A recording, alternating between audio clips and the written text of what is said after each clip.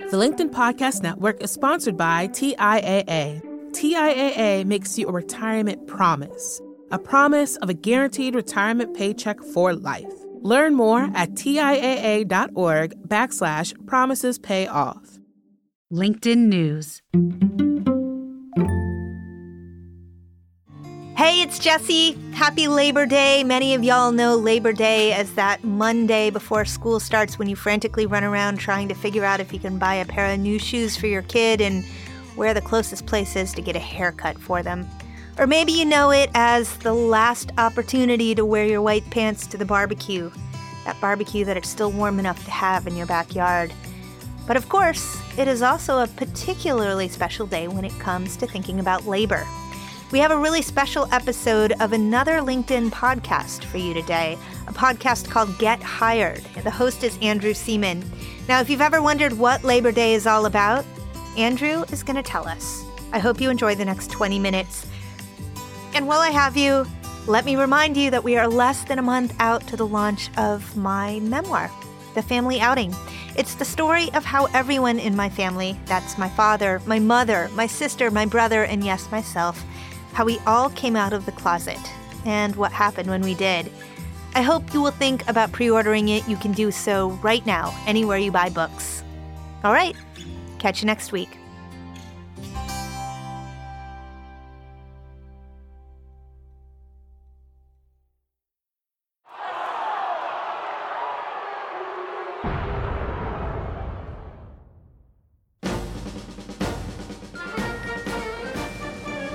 We know Labor Day in the United States as a time for mattress sales, barbecues, trips to the beach, and saying goodbye to summer. But that's far from the origin story of the holiday, involving a strike, a protest, an explosion, deaths, and hangings. Today, we take a look at why we celebrate Labor Day in the US, why it doesn't align with other worker holidays around the world, and the state of the modern labor movement in America. From LinkedIn News, this is Get Hired, a podcast for the ups and downs of our professional lives. I'm Andrew Seaman, LinkedIn's managing editor for jobs and career development. Labor Day was officially made a federal public holiday in the U.S. in 1894, but that's not really the beginning of the story. A federal holiday wasn't even necessarily the outcome the first labor activist had in mind. So you have all these competing ideas swirling around in the late 19th century. There's socialists and pure and simple trade unionists who just want to bargain for better conditions, and there are people trying to overthrow the system. And there's anarchists, and this very dramatic contest of ideas. Do we work in the system, out of the system, electoral politics, shop floor politics? How is this going to work? That's Dr. Jefferson Cowie, a labor historian and author of a number of books, including Staying Alive, the 1970s, and the Last Days of the Working Class. And today, he's going to join us to walk us through Labor Day's history and how we got to where we are today. Now, Labor Day was designated a September holiday as a direct counterpoint to another holiday, May Day, or International Workers' Day, which is celebrated in many countries on May 1st. In many places, when I started traveling, for instance, in Central America in the 1980s, people started telling me about May Day as International Workers' Day. Well, it turns out that started in Chicago. Let's go back to Chicago on May 1st, 1886. Workers are growing increasingly upset and vocal about the conditions they're forced to endure. Long days, low pay, unsafe conditions, and more. So, they went on strike. On that Saturday, tens of thousands of workers left their jobs and were joined over the next few days by even more. The group was a mix of people, including extremists and anarchists. Over the next few days, workplace-specific protests broke out, including at the McCormick Harvester Works that made farming equipment. So, what were the workers' demands? These radical, crazy anarchists of Chicago wanted an 8-hour day, right? So, which at the time seemed pretty out there. A clash between the striking McCormick workers and police broke out on May 3rd, resulting in 2 of the strikers being shot and killed. Angered over the deaths, pro-labor organizers put out a call to gather the following night in Chicago's Haymarket Square, near the center of the city. Attention working working men. Great mass meeting tonight at 7:30 o'clock at the Haymarket, Randolph Street between Des Plaines and... The city's mayor, who attended the rally, told the police to let the meeting occur. But as the rally was winding down, the police marched in to disperse the meeting, and an unknown person tossed a bomb into the chaos. One officer was killed instantly by the explosion. Several other people, police, and at least one attendee were killed after gunfire erupted. Dozens more were injured. It ended up with a lot of the leaders of the anarchist movement of Chicago being rounded up, and then they were hanged. And it was a public kind of furor over labor radicals and things like this. The fear was real. Among the 8 men put on trial for what's now known as the Haymarket riot, some had left the rally before the bomb was even thrown. It didn't matter. All 8 of the men were found guilty, and 7 were sentenced to death. From cell number 29 in the Cook County Bastille on August 20th, 1886, newspaper editor and labor activist Albert Parsons wrote to his wife. There was no evidence that any of the 8 doomed men knew of or advised or abetted the Haymarket tragedy. But what does that matter? The privileged class demands a victim, and we are offered a sacrifice to appease the hungry yells of an infuriated mob of millionaires who will be contented with nothing less than our lives. Parsons and 3 of his co-defendants were hanged on November 11th the following year. Anti-labor governments started crushing local unionization efforts, using the Haymarket incident to tar all pro-labor activists with the same violent brush.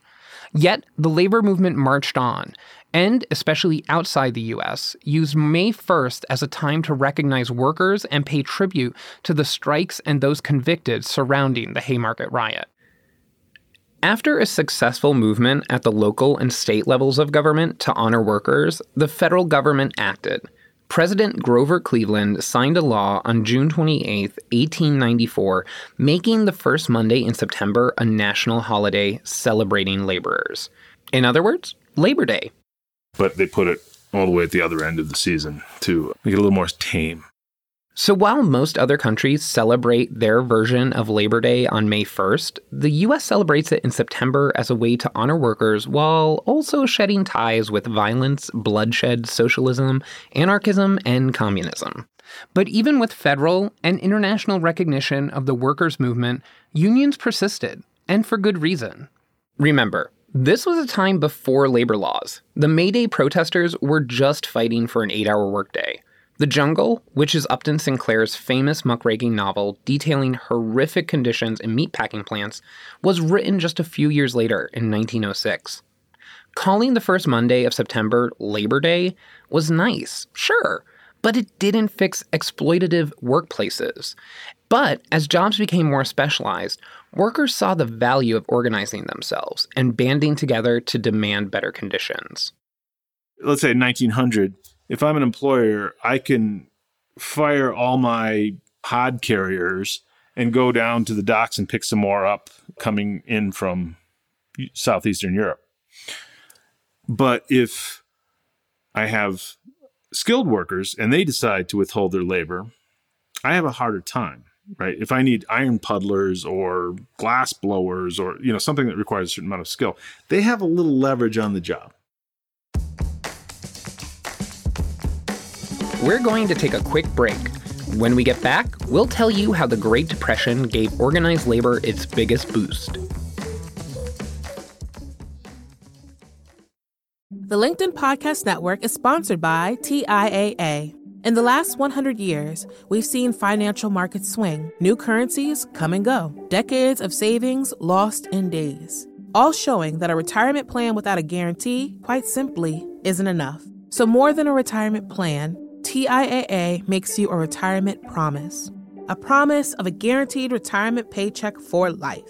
A promise that pays off. Learn more at TIAA.org/promisespayoff. From LinkedIn News, I'm Leah Smart, host of Everyday Better, an award-winning weekly podcast dedicated to personal development. Whether you're looking for ways to shift your mindset or seeking more fulfillment in your life, we've got you covered. You can build internal resources. That's what the study of psychology is about, building internal resources. Turning towards is one of the most important elements of successful relationships, no matter what kind of relationship it is. The thing that underpins all of this productivity stuff is finding a way to make the journey itself enjoyable. The journey is the destination. The beauty of uncertainty is infinite possibility.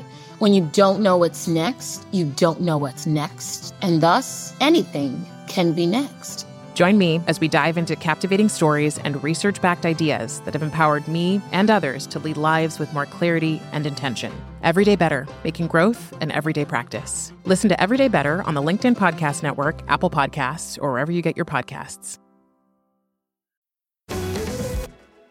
We're back with Dr. Jefferson Cowie on the history of organized labor in the United States. After the turn of the 20th century, a number of things start to impact the change in how organized labor functions. The invention of the assembly line by Henry Ford, for one, huge restrictions on immigration for another.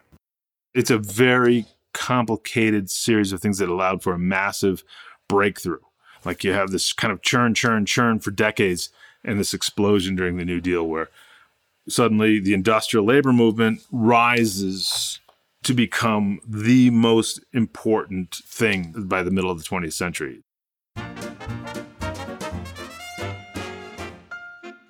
The New Deal, President Franklin Delano Roosevelt's landmark legislation meant to bring the United States out of the Great Depression and later shore up the war effort, was huge for labor unions. In 1933, the National Industrial Recovery Act allowed unions to collectively bargain with employers on union members' behalf. And even more crucially, 1935's National Labor Relations Act, also known as the Wagner Act, named after New York Senator Robert Wagner, required employers to sit down with unions. It also created a government body for regulating and supporting unions. It's called the National Labor Relations Board, otherwise known as the NLRB, and you've probably seen it name-checked in recent union headlines. Empowering workers was all part of the government's macro plan to stimulate the economy and get out of the Great Depression.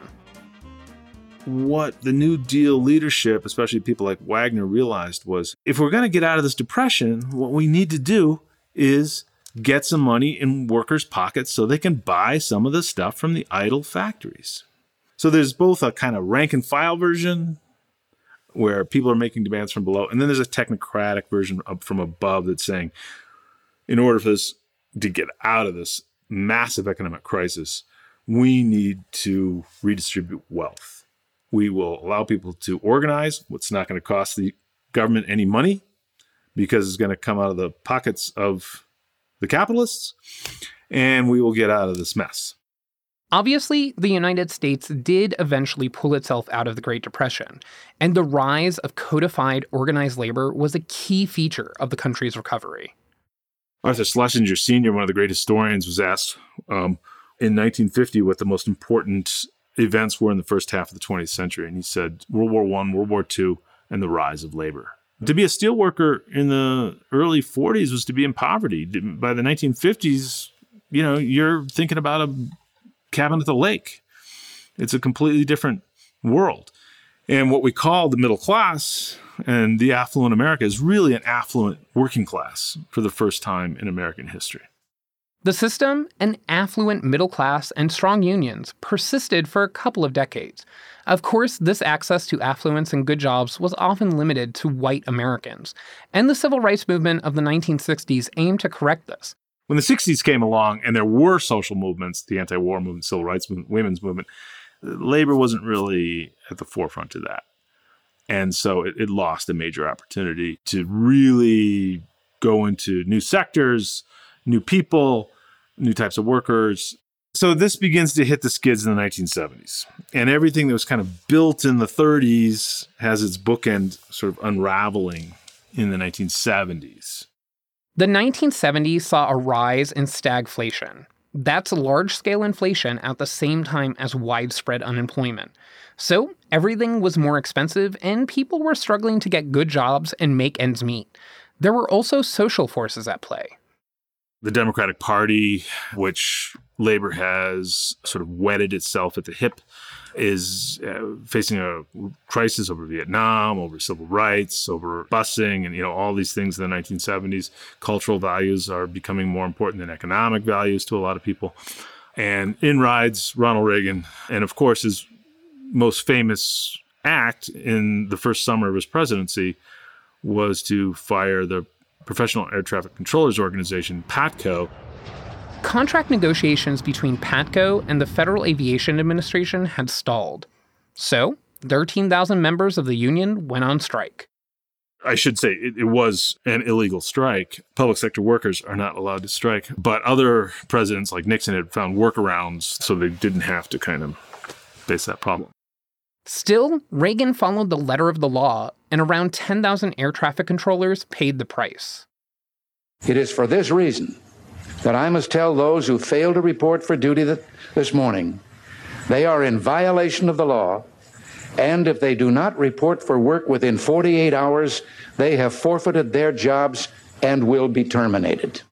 After PATCO, strike rates fall to almost zero. The strike, which is the ultimate weapon that workers have, the ability to withhold your labor until you get what you think you need, is taken away. And this defangs organized labor. They no longer have this great weapon at their disposal. Cultural values are shifting.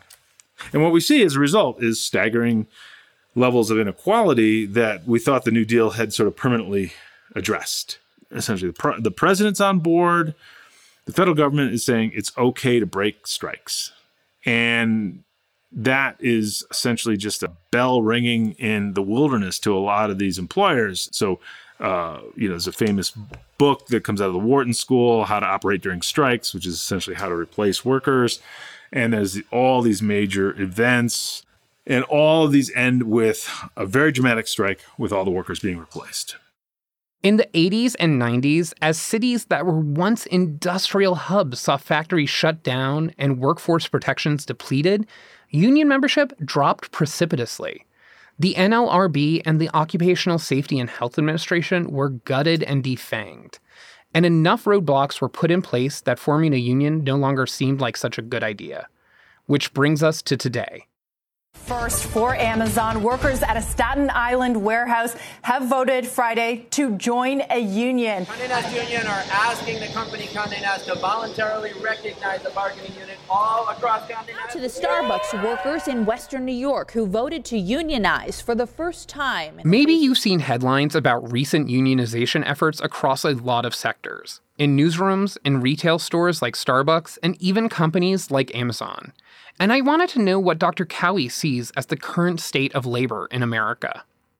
There's kind of two dimensions of it. Workplaces have been getting progressively worse. Hours are long and irregular, and wages have been stagnant for really since the 70s, a little blip in the late 90s, but inequality has been going up. Any sort of occupational power you have actually on the job decreasing dramatically due to technology and evisceration of law. So you have a long-term trend of jobs being bad, getting worse among wage earners. But then all of a sudden, we got a tight labor market. And nothing is better for organizing, with the exception of the New Deal, than a tight labor market. Because workers can leave, they're willing to take a risk for organizing. If those Starbucks workers who are organizing today get fired for organizing, they're going to find something else. So taking a risk is reasonable. Plus, these young people working outside the traditional systems, working outside the traditional avenues. Amazon created their own union. It's not an old historic union. They made this thing up, and they're doing new organizing tactics. And the young people are essentially not bound by labor history. They're trying new things, and it's really, really exciting. I'm just a little afraid that without the right policy and legislative structures, that energy may get zapped. But they're totally on the right track for everything that needs to happen, I think. So that brings us to today, to this weekend, actually. On Monday, as we are enjoying our end of summer celebrations, what would Dr. Cowie want all of us to take a moment to reflect on? Well, we've gotten into a lot of the technical aspects of the labor movement. But I think on Labor Day, the most important thing to remember is all work has dignity, and just think about how important it is to honor the fact that everybody gets up and goes to work and does a job. My dad was a high school janitor, worked the night shift and in Chicago. I think his shift ended at midnight, and he would come home freezing cold. But, those classrooms were clean. And there was pride in that, even if it's hardly the most glamorous job in America. The whole country, indeed the world, depends upon everybody showing up and doing the best job they can. Thanks to author and historian Jefferson Cowie for helping us walk through an abridged history of labor in the United States. If you're lucky enough to have the day off on Monday, happy Labor Day. I hope you enjoy those sales and barbecues. And make sure to thank the folks who have to work to help you enjoy them. As Dr. Cowie said, all work has dignity. Connect with me and the Get Hired community on LinkedIn to continue the conversation. You can also join my weekly Get Hired live show every Friday on the LinkedIn news page. And if you liked this episode, leave us a rating on Apple Podcast. It helps people like you find the show. And of course, we'll continue this conversation next week, right here, wherever you like to listen. Get Hired is a production of LinkedIn News. The show is produced by Michelle O'Brien and me. Lucas Cattler provided additional voices. Joe DeGiorgi mixed our show. Florencia Iriondo is head of original audio and video. Dave Pond is head of news production. Dan Roth is the editor-in-chief of LinkedIn. And I'm Andrew Seaman. Until next time, stay well and best of luck.